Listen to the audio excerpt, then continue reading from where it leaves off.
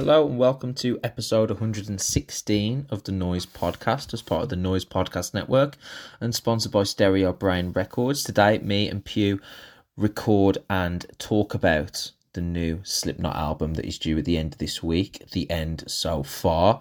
We discuss the band and the album itself. Well worth a listen, especially in the circumstances surrounding the record as well. Please follow us on Twitter at Noise Podcast, at Noise UK. Follow us on YouTube, give us a comment, a like, tell a friend. Please review us on Spotify. All that good stuff. It makes such a massive difference to us. I really, really appreciate it. Thank you very much and enjoy the show. What's up, everyone? Welcome to episode 116 of the Noise Podcast, part of the Noise Podcast Network and sponsored by Stereo Brain Records. I am your host / your boy, Chris Pugh, and I am joined, as ever, by my very good friend and Mr. Cynical himself, Samuel Lewis. Just feel like a while since we did one, Sam, but how are we? We're well. Has it been a month since we reviewed Parkway? 2 or 3 weeks since we reviewed Parkway, so it does feel weird. But this Slipknot album comes out, then we've got Lamb of God within another week. So it feels like it's been a month, but we're getting straight back on the bandwagon anyway. So this Slipknot review happens, and then within a week we're sitting back in this chair talking about Lamb of God. So the albums start coming and they don't stop coming. Smash Mouth reference for those taking notes at home. Obviously, Slipknot and Smash Mouth fans coalesce. I'm certain that they certainly end up in the same Venn diagram. Oh yeah, there's one guy that's buzzing right now. He's like, yeah, that's a great reference. We are a rock and metal podcast available on YouTube, Apple Podcasts, Spotify, basically wherever you get your podcast. Me and Sam will be there. The best way to support us is to like, subscribe, or follow, depending on whichever service you are using. Also, tell a friend about us. That is a great way of spreading the word for us as well. Follow us on Twitter at Noise Podcast, and you can follow the main Noise Twitter handle at Noise UK. As you can see from the title of this episode, today we are discussing the brand new Slipknot record, The End So Far. Sam, I don't see any reason why we should pause. I think we should get straight into this review. Let's do it. Let's go. Okay, so The End So Far is Slipknot's 7th studio record. It's out on September 30th via Roadrunner Records. It's said to be their last release on the label. I don't think it's necessary for us to do the usual big contextual discussion background that we usually do for album reviews, Sam, when it comes to Slipknot. We don't need to talk about Slipknot context, really. I'm fairly certain anyone that's watching this review has a fairly good idea of the background of Slipknot and what they have meant to heavy metal in the 21st century. But I think what we could do, Sam, and something you alluded to before we started recording, is just speak about the importance and gravitas of this being Slipknot's last release on Roadrunner, because they have been symbiotic, haven't they, since 1990. They were signed in 1999, I believe. Or possibly the end of 98. Because I think regardless, Make Kill Repeat wasn't on Roadrunner. Yeah, it's it's referred to as like a demo album now. Make Feed Kill Repeat. So yeah, let's talk about that. Roadrunner and Slipknot have been symbiotic in terms of their workings and in terms of what Slipknot have achieved across the metal and the rock spectrum over the last 22 years. So I don't want to talk about the verbiage around Slipknot's original kind of teasing of this album with the montage of historical moments in Slipknot and then calling the album The End So Far. I think there was somewhat of a purposeful red herring there. But let's talk about the fact of final Slipknot release on Roadrunner. It's important, isn't it? Yeah, I think so. And I think when you discuss when we get into like some of the interviews that the band have given already about the album and stuff that you sent me, that Revolver Mag piece with Jim Root and stuff, it's definitely played into the production of the album and their approach to the album. It's human nature here. If you're about to quit a job in the last 3 months, you kind of stop staying late and you kind of stop doing the extra little bits and things like that. And without going too far into the actual review itself, I do think it's significant, but I do think it also contextualizes what does feel the final interactions between a band and label that have decided that their relationship is no longer functional. I'd be curious. I think the best way for us to determine the process around the recording of the end so far is to be in about 8 to 16 months' time when the band start talking about the album retroactively. Yeah, Because I actually wrote this in my notes as well. yeah, I would be very curious to know the process of writing, recording, and curation of this album with Roadrunner and their representatives, because something tells me that that's been something of a strange process. And a strange and strained process when you actually listen to the album and when you listen and read an interview that Jim Root gave to Revolver Mag, which I am going to talk about with you in a moment. So it is symbiotic, their relationship. It is strange to see ending. By the sense of this, the right time to end it if this is where things were currently going. And I think, Sam, the best thing for us to do before we start talking about the record, I mentioned this to you in passing when we were here at Machine Head a couple of weeks ago. Has it been 18 years, Sam, since Slipknot released a great album? If we think about Volume 3 came out in 2004. Okay, there's only been 3 albums since in that 18-year period. So it's hardly like Slipknot have been just on a revolving kind of conveyor belt of releasing records every couple of years. So there's only been 3 since. So it's not like I'm saying that Slipknot have become the worst band in metal. But has it been 18 years, Sam, since Slipknot released a great album? Great, yeah, Yeah. definitely. I thought All Hope Is Gone was good. Yeah, I like All Hope Is Gone. It's not great, but I like it. It's good. Yeah, there were like 3 really good tunes on there, I think. Geometry the Killing Name is good. Dead Memories is good. Psychosocial is good. Snuff is weird. And the rest of it's sort of quite passable. But Volume 3 is a great album. And as we'll get into the album, their last 3 records at times have felt like the ceiling of those records has been, this could be an album track on Volume 3.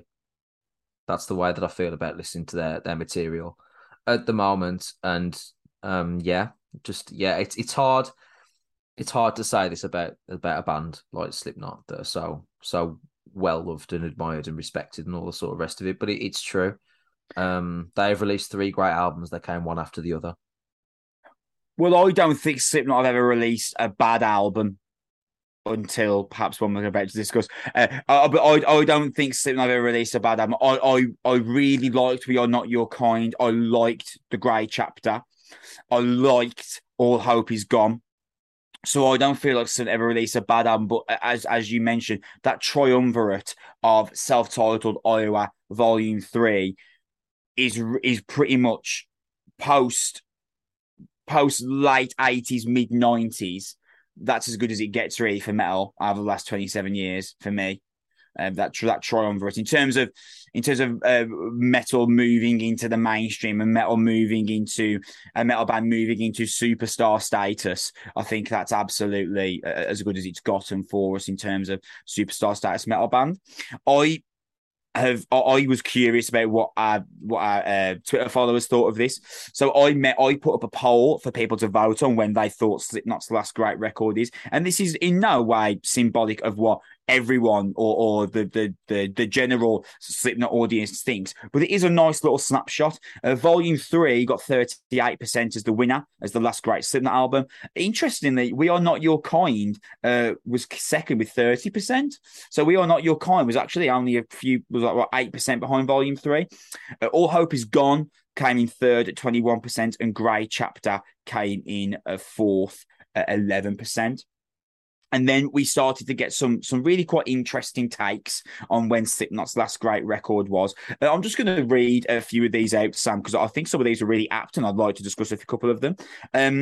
Tim the Enchanter, also known as Timberlake, our good friend, he mentioned that all those albums have decent moments, but Volume 3 was the last time I think Slipknot gave us a perfect record. I'm not sure I'd go for perfect on Volume 3, but I'd certainly believe it's a great record. Mosh Junk said that Volume 3 was essentially perfect, but We Are Not Your Kind showed a group that had put together some incredible music despite navigating some pretty new circumstances for them. Red Flag was also the heaviest thing they'd written in a long time too. In a lot of ways, I agree with that, by the way. Red Flag goes absolutely hard.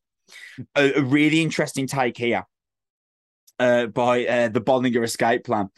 They've lost their edge, unfortunately. The first and best album was genuinely unsettling, but as the music has become poppier, it's made their whole aesthetic seem like a cheap gimmick. I think they're a good entry level band, but that's the only purpose they serve these days. Perhaps quite hyperbolic or harsh there, but a good entry level band, Sam. Is that what Slipknot have become? Are we talking about Slipknot in the same way we would refer to Five Finger Death Punch? No, Entry level? No, because Slipknot were good for 5 years, and Five Finger Death Punch haven't been good for 5 minutes. No, I mean, I don't mean in terms of quality. I mean in terms of if you were just getting someone into metal, you would start them on, and then they would spread their wings from there and get into more obtuse, more or heavier stuff. Perhaps, but I think Slipknot have been part of the entry level group of metal for a long time, regardless of what their modern career holds. Anyway, most people in the last 15 years, I would say, Duality is one of the first heavy metal, real modern metal songs that they would have liked, and it feels like the next natural progression after kids that used to get into like Linkin Park and stuff in the early 2000s. It doesn't feel too far away. I think it's possible that Slipknot have become a legacy band. Let alone well, they are in their 50s. Yeah. Um,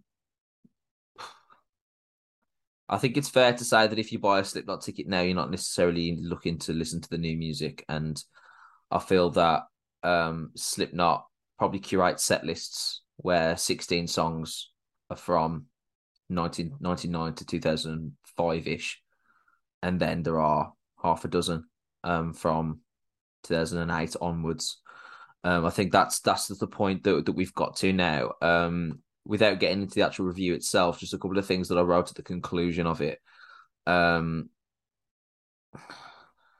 put that Slipknot are perhaps now a well-funded but mediocre aging band that is clinging to moments to remind us of 1999, 2004. It's easy to forget that with 18 years, masks and inflammatory interviews that could perhaps cover up a little bit of the aging process and more of the obvious changes of members, that maybe it's over. The Slipknot is a truly impactful band. They're no longer appointment listening. They get one post Roadrunner record to see if this is an anomaly for me. That's what I put at the conclusion of reviewing this record. I think that's kind of apt, and I actually do agree. Pretty much, we are perfectly in line with how I feel about this album. I think the gimmicks and the fancy dress is covered up, because I know it sounds really strange, but I think psychologically we don't see them age. We don't see them struggle. Yeah. They're always behind masks. We don't see their members change, and we don't see their dynamic shift. That's like it's behind the curtain, quite literally. Whereas bands of their era, like no one's talking about like, will Korn release another great album? We're not in that mode. We were talking earlier about how rare it is that Machine Head have produced a really good album, when in reality, by most metrics, that time has passed. And I think if you take Paul Gray and Joey Jordison out of the band, and you change the relationship with the label, and you do all the sort of things that Jim Root referred to in the interview, where it was rushed, to say the least, in terms of the pre-production and the actual writing of the record, then this is the production that you get. This is the album that you come back with. This is the inevitable process that happens. No, time is undefeated. Well, you mentioned there in the interview that Jim Root has done. Slipknot fans listening to this have probably already seen or heard this, but let's just go into it, because I think it's fascinating for this to come out. For this to come out, this came out last night. This did. This came out like I saw this last night, and I immediately messaged you. I was like, the end so far comes out in 4 days, and Jim Root has done this interview where he's like, I don't know about this album. Like, it was crazy. I genuinely can't softening the criticism. That's what that feels like. I genuinely can't remember this ever happening before. I mean, it probably has happened before, but I can't remember a band at the scale of Slipknot releasing a new album the last on the literally on the label that they have literally carved their history into metal with. I can't remember this ever happening where a band member's come out before the album's released and said, "Yeah, not big on this one myself." I'll just go for this. This is an interview you can all read on revolvermag.com. And speaking recently with Music Radar, guitarist Jim Root revealed that misgivings about both the recording process and the final product, sentiment that he said Slipknot percussionist slash conceptualist Sean Crayon shares, at least to some extent. Quote, this is direct from Jim Root. I felt that we weren't prepared for Joe Barresi. Joe Barresi is the producer, also known for producing with Tool, Queens of the Stone Age, and the Melvins. And I feel like we were not able to use Joe to his full extent. You know what I mean? Root told Root Music Radar. We did not do pre-production. We essentially built this record in the studio, and a lot of that was due to COVID and us being separated. And the circumstances led us to do the record the way it was done. This is where I think it gets really interesting now. With my mindset being the way it was, I didn't have a ton of creative input. I felt kind of rushed trying to come up with ideas for this or that arrangement. We weren't rehearsed as a band. We did not come in knowing the songs top to bottom, and that affected the record. That put us behind schedule. It had us not really arguing and fighting with each other, but trying to figure it out, like, what is the best way to approach this, knowing that we are doing what we are doing. You can make a plan and you can plan as much as you want, but the big clock above your head and the budget from the label and all this stuff, the studio we were at and the scheduling of that, there are so many factors that were against us making this album that I'm surprised we were able to finish it. I mean, I can't believe this. I'll read this one last paragraph. And then it's taken us so long to get it out to compare to how long it took us to track it. It's like, well, if this has taken this long to get it out, then we could have taken our time with pre-production and, in my mind, put out a better product. And that's not to say we're disappointed with what we're putting out. It's where we are at. It's what we were able to do given the circumstances and the things we had to work with. I've got to say, Sam, quite a damning lament on the end so far's creation, curation, production, existence. Yeah, there's also a quote near the bottom of that where it says, Sean Crayon will say things like, this isn't a Slipknot record, but it is because our name's on it. That's how people will see it. So they're already planting the seeds of the fucking main songwriter in Slipknot saying, well, it wasn't really a Slipknot record because of these 10 excuses that we've already got out of there. That is insane. I also appreciate his point about, well, if it's taken this long to put out, why couldn't we have more time in the studio? And Big B, why don't they just have as much time as they want in the studio? They're fucking Slipknot. Why don't you just turn around to Slipknot and say, oh, you haven't got enough time to rehearse as a band and the songwriting isn't great? No worries, lads. You Slipknot. Take 3 months. Get back together. Work on the band, rehearse. COVID has hit us, take some extra time. Roadrunner have got we must have this album out by the end of 2022. That's the way that it is. You've got to get in the studio. You've got to get this done. Go, go, go, go, go. And what has come out of it, when you listen to the record, it sounds like that. It sounds like, I was saying to you before over the weekend, when we had a brief conversation, because we're always very careful at tiptoeing around having a real conversation ahead of a podcast so the podcast feels fresh, which is an incredibly difficult thing to do when it's when it's the one many things we like to talk to each other about. But it feels like I said that someone who isn't Slipknot but is imitating Slipknot is writing an album that they think Slipknot would write. It's like me trying to imitate Charles Dickens' writing in a lesson for my English students and just being like, well, here's a bit of humour and loads of description. That's Dickens, right? It's like the band are like, all right, okay, we've got a list of the things that go on a Slipknot record, so let's just get those in. We've got some marching band stuff. It's in drop C.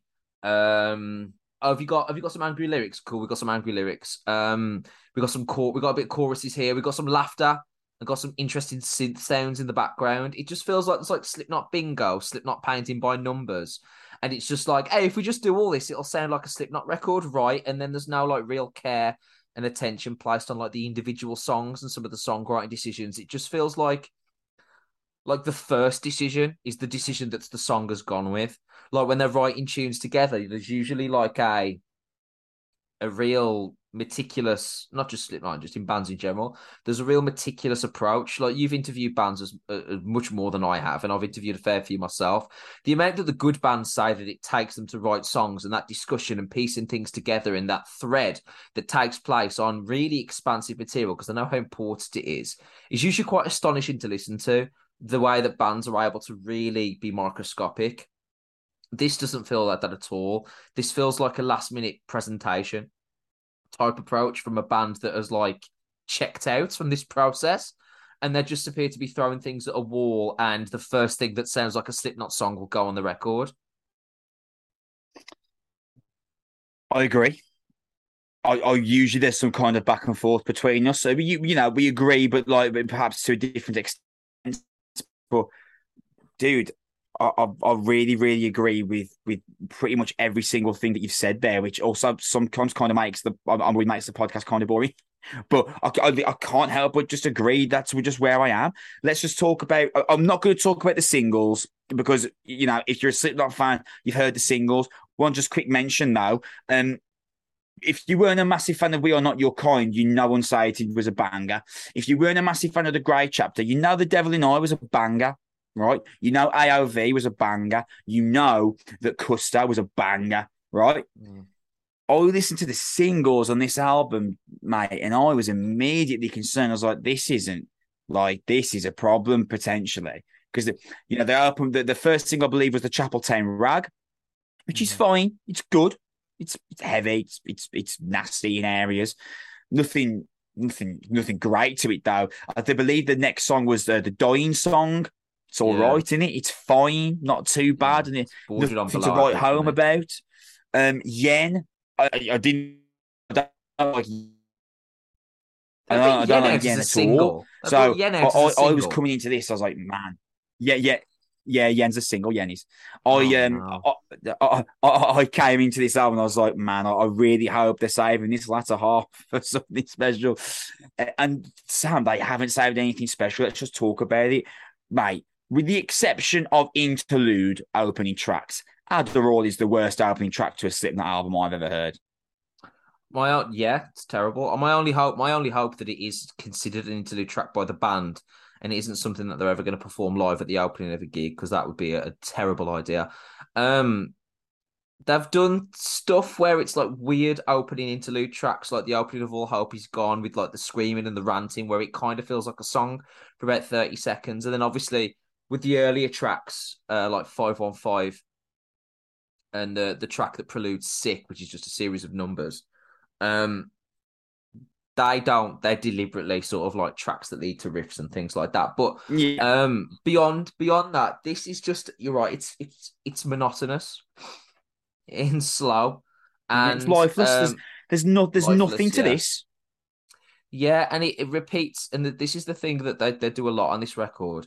It repeats a chorus despite the fact that the chorus is not at all good, and they don't modify the chorus at any point in the song at all. Because the first time I heard the chorus, I was like, okay, they introduced like this backing vocal stuff, and then maybe next time they'll add a bit of weight to it, and it grows and grows, and that's like how the song sort of builds. But it doesn't. It just keeps going, rotating between one limp section to another. And really, really sets the tone. Like most interlude tracks, most overtures, sets the tone for the rest of this record. I'm just gonna come out and say it, Chris. This is a bad record. This is a bad Slipknot album. This is the worst Slipknot album they've ever written. Yeah, this is the worst Slipknot album they've ever written. And I say that as someone, Slipknot are one of my 10 favourite bands. I adore Slipknot. Slipknot, yes. Everything that I love. Slipknot, everything I love about metal. And that's including The Grey Chapter and We Are Not Your Kind and All Hope Is Gone, because I like all of those albums. Like, I love Slipknot. They are absolutely my top 10 favourite bands. I adore them. Seen them like 3 or 4 times. Amazing. We'll probably still see them on every tour they do, because I love Slipknot. This album's bad. This isn't a good album. It's not a good album. This. It's not. Let's move. Adderall is just this Corey's crawling vocal style is kind of bland, and there's just very little in that track that draws me in. Less than ideal start to the album. And like I say, with the exception of interlude tracks, it's by far the worst opening song to a Slipknot album, by literally a country mile. Let's skip through to Hive Mind. Hive Mind for me is the atypical example of the crux of this album, because Jay Weinberg will deliver this really solid drum fill performance. Jim and Mick will prop up the rhythm with rough and tumble and some intricate riffs. Corey will drop in with some really nice scathing vocals. But when it comes time for the ideas to coalesce in the chorus, things just fall like absurdly flat. Yes. And like this Doesn't go track, anywhere. this track really deserves a better chorus, because there are really decent moments on Hive Mind. And what I do want to say is the best 30 seconds of the end so far is the closing breakdown of Hive Mind that leads into the opening slide riff of Warranty, the following song. That's the best 30 seconds on the album, and that's the Slipknot that I want. But Sam, I've got to look at a microcosm of the album there for 30 seconds to tell you something that I really enjoyed. There really isn't much else on this album that I listened to and found any kind of real enjoyment out of. And I'm not sure that's coming from a perspective of me just being a jaded old time Slipknot fan. I think that's coming from a perspective of me just being a metal fan. And I'm listening to this album, it's just doing nothing for me. And I adore Slipknot, and it's like I'm like gutted about it because I love them. This album, man. Yeah, I agree with you as well. The riff in the final 30 seconds of this is great. It's the first moment that feels like a hint of the Slipknot gore. That's Yep. just used to pulse through their albums, and now it just feels like a fleeting memory. Like when you used to watch like R9 do a step over, and it's like, oh, he's back, or like you'd see Totti get a free Yeah. kick before wheezing around Roma Stadium for 75 minutes. And like, oh yeah, but he's 39. And it's kind of like that. It's like there's like a little flashing moment, like a little tug at what they used to be, and that it just sort of goes away. Because the opening of Warranty made me a little bit optimistic because it felt a bit more metal in that moment. Nice pause for the Mm. percussion hitting for the verse, but again, where's the choruses? There aren't any. I thought they would at least attempt at some ambition in the middle of Warranty with like this middle section with like a big chorus going on behind, like a group vocal, and then when they realised they didn't know how to conclude the song, we went back to military drums while Corey was giggling to a microphone. It's like cool, we've been there before, and it's back to Slipknot by numbers. I was really hopeful in the opening of Medicine for the Dead because I thought the As was synth I. opening, As was I. the synth opening, I thought that riff is really nice. It's like immediately compelling, immediately catching, just proper simple riff that could be the basis of a really good tune. And then there's like a nice heavy groove at the start, nice palm muted transition. I felt hopeful at the outset. I like a lot of what's going on here. I didn't mind the chorus. Like I said, it's that descending kind of and I was like, okay, that's fine. But we need to have something else going on the next time you play this chorus. So I like the cymbals and the stuff in the verses, and then the chorus come back again, which is identical. I'm like, all right, please, maybe there's a third chorus when they change it up a little bit. They don't. They repeat the chorus, I want to say 4 times. They do 4 bars worth of the chorus, the conclusion, where it just keeps going back again, like on a loop. And there's nothing that changes. There's no tempo change, there's no key change, there's no riff modification. Um, when you write a song, I can't believe I'm even saying this. Like I'm trying to mansplain to someone how to write a song, but like with no songwriting experience that even remotely matters. But when you're playing a chorus like 4 times that repetitively, most songs change an element of that chorus to keep the listener interested, whether that's even slight changes, whether like they pause one of the instruments for the vocal to start the chorus and then the instruments come in later, or they change a riff behind the chorus so it just feels different, or the drummer changes the drum beat so it goes from half time to sort of full time to just sort of reach this crescendo. Something happens in a repeated chorus to change that. And that happens in lots of very good choruses to keep things interesting. This is like a ringtone. It just loops over Yeah. and over and over again. And I lose interest. I'm like, do something else. Because the chorus is okay, just do something else. And then I listened to Acidic, which I was like, please be called this because it's a really heavy song and it's going to be sharp, and it's kind of black metal and grandiose for about 15 seconds. I'm like, okay, and then immediately it's like here's the verse, and it just loses all of the intensity. Well, it's funny you should mention that because my kind of notice for Acidic was that Corey shows off his vocal range, which has never stopped impressing me. And regardless of the moments where Corey isn't interesting me on this album, his range is always like something impressive. But I literally wrote for the notes here, similarly to what precedes and what follows this song. Where does it all go? Like the album just is so often just deflating.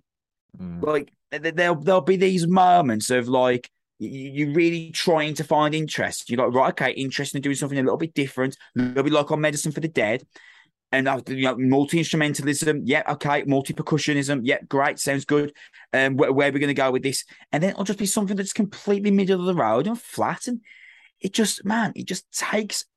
It is honestly, it's like this album just throws like stumbling blocks at your enjoyment just to see how many you can jump over and still stick around for the ride. And Heirloom, oh mate, Heirloom.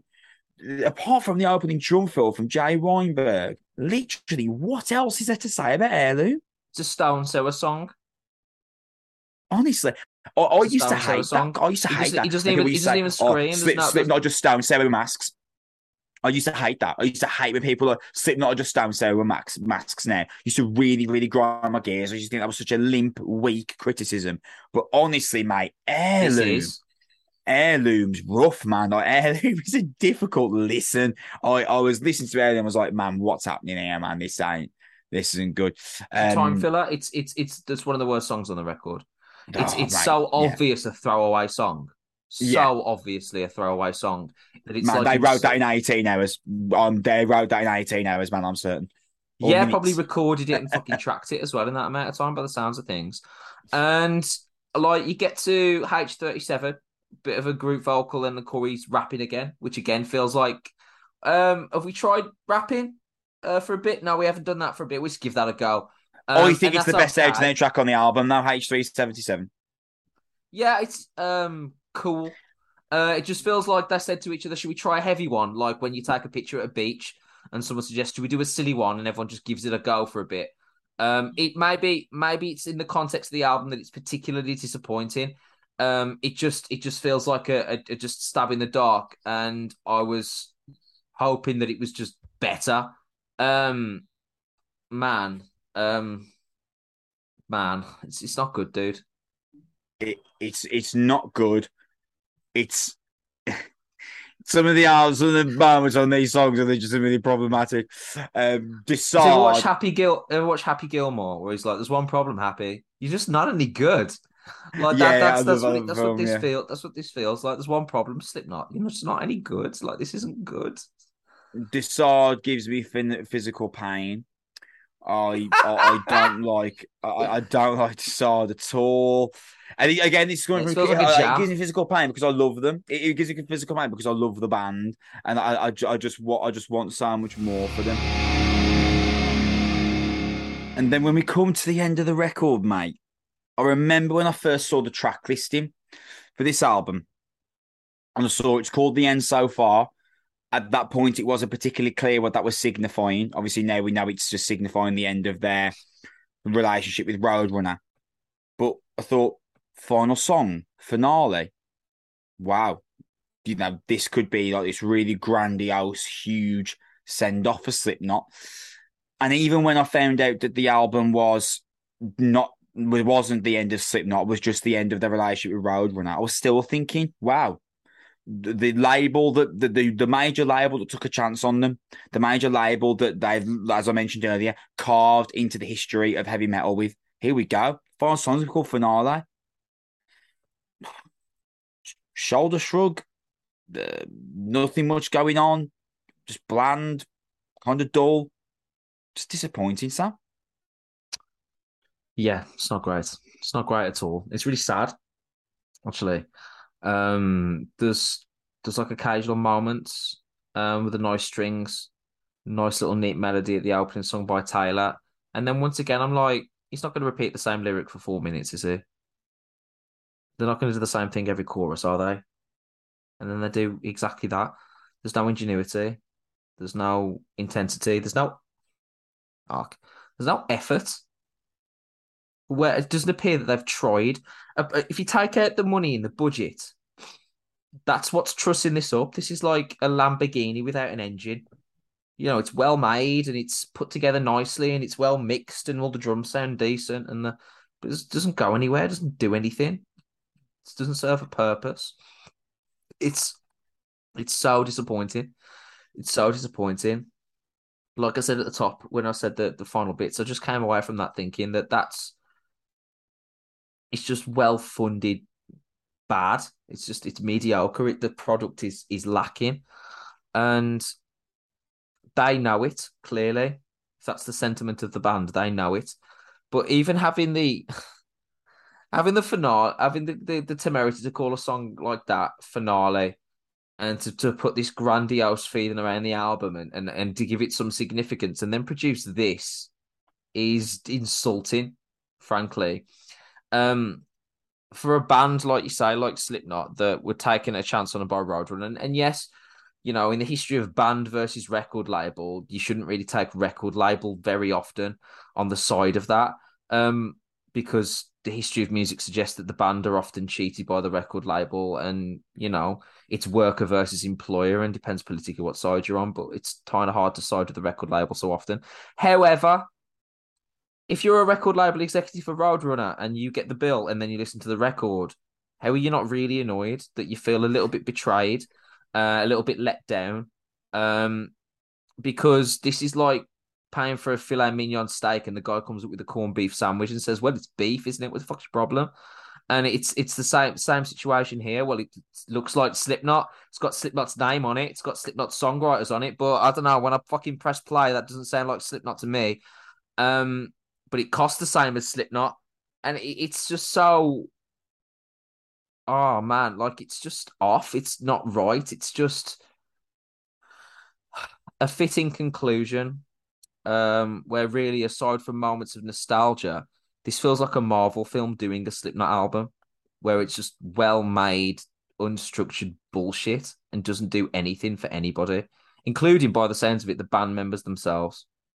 Um, I'm sorry, man. I'm a massive Slipknot fan. I'm a massive metal historian, and this is just really disappointing. And it may be an anomaly when they come out of their post Roadrunner independent. We're gonna do it ourselves thing. We don't need creative input. We're gonna spend 3 years on a record and be really meticulous. So maybe the next Slipknot record in 2025 is incredible, Yeah. and they have time and they have songwriters and they can do their own thing and they don't have to answer to anybody. But also, on the flip side of that, when was the last time they had to answer to anybody anyway? I don't think they've had And to answer to anyone since Duality came out as a right, single. so I'm not really going to sit here and think, oh, somebody's talked them into that. No, they've just stopped putting out material that they really care about, because you can either take one of two stances from this, future Slipknot interviewees.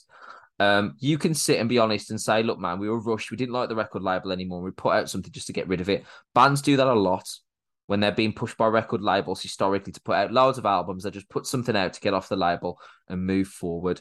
If you tell me that, I'll accept it. And then if the next album's great, we don't worry about it. It's just a footnote on the history of one of the greatest bands of all time. But if you give me any shit about like, oh well, we were pushed by the record label to write some songs that we felt were mediocre and all that stuff, don't give me that horseshit, bro. Don't do that to me. Um, because we as a collective are smarter than that. As many times as Corey Taylor can be like, "What? You didn't think that we were finishing, did you?" Despite the fact that everything had the words "the end" written all over it for the first 6 months leading up to this album. And just because we haven't said that it sounds as heavy as Iowa, that means that you shouldn't expect it to be any good. Obviously, we lowered your expectation in the first place, idiot. And it's like, I don't give me that, because you can do that if you keep bringing out really good material.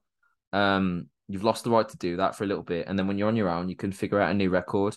Um, because fine, maybe they're just this part of their career as well now, where we just look at Slipknot and, like I say, they're a legacy band, and we should do that thing that me and you always argue about, where you say maybe we should just stop expecting good material, and I'm like, oh, you can't do that, and we have this back and forth, but maybe this is where we could stop expecting good material, and it's just a reason for them to see them live and hear, before I forget and stuff.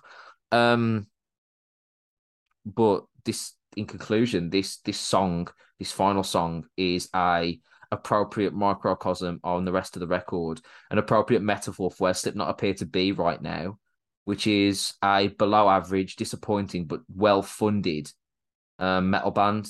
It's Man, it's bad new metal with really good PR.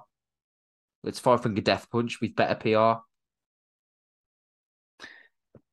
Do you think they're bored? The Yeah, same it bored sounds to me. The same bored to soundboard. me. Yeah, Same bored. it sounds like they don't enjoy what they're doing.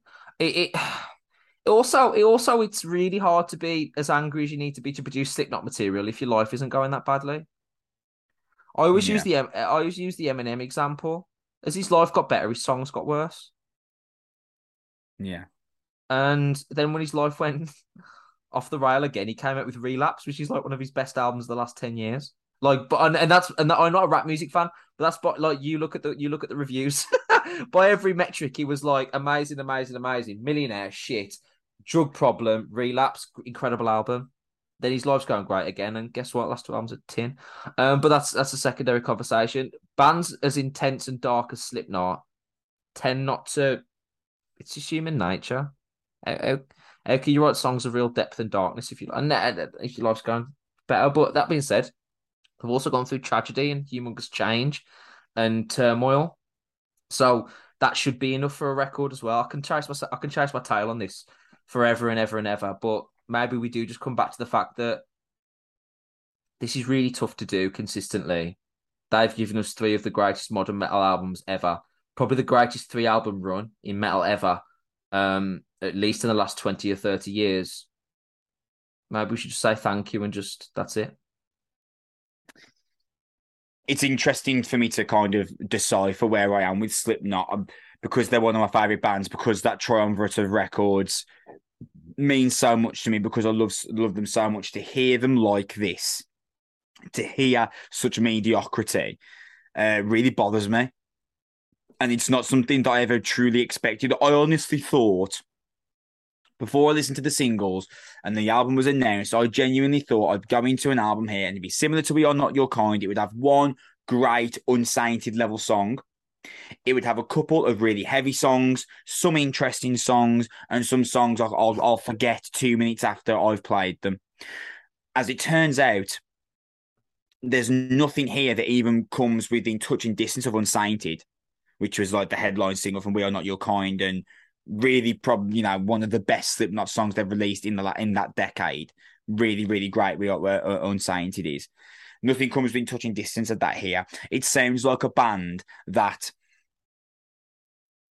are, oh man, I can't remember saying this about Slipknot. It sounds like a band that are creatively spent. It does. It sounds like a band. This could be their Saint Anger, couldn't it? Yeah, it sounds like a band that are just creatively spent, and I'm surprised that the album exists 3 years after We Are Not Your Kind, considering I know that there was extenuating factors for the reason why the Grey chapter took so long to come out. But considering that was 6 years, considering We Are Not Your Kind was 5 years after Grey chapter, I'm surprised it was only 3. If there was no pandemic, would this album even exist? Like, something tells you that because there was a pandemic and because there was no touring, etc., because they couldn't do that big cruise they were going to do, that Not Fest, or Not Sea, was it? I think it was called Not Sea or Not Fest at Sea, because they couldn't do the Not Fest around the country that we had tickets, that amazing one. Which I'm still kind of salty about that we did that we couldn't go. Slipknot and Sleep Token and Behemoth, wasn't it? If I remember rightly. And Megadeth.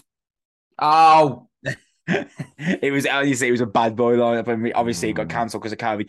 I feel like they felt compelled, or perhaps Roadrunner compelled them to write an album like, right, you're not going to make us tour money for the next year and a half, so sounds like a studio job to me. And because of Zoom, guys, guess what? You could write an album over Zoom now. So we don't even need to pay for like you to do pre-recording sessions, because you can just write your parts at home and get on a Zoom call and talk about it. Do you know what I mean? Like, yeah. and because of that, Would this album even exist if there was never a pandemic? Probably not. I don't feel this album comes out until 2024, 2025 if there was no pandemic. And I feel like it would be wildly different if so. But in the scenario that we're currently in, we're looking at an album that is creatively bankrupt, that's really boring to listen to. And with the exception of a really cool breakdown on Hive Mind, a really cool opening riff on Warranty, some interesting vocal takes from Corey, as always, because Corey's an incredibly talented man.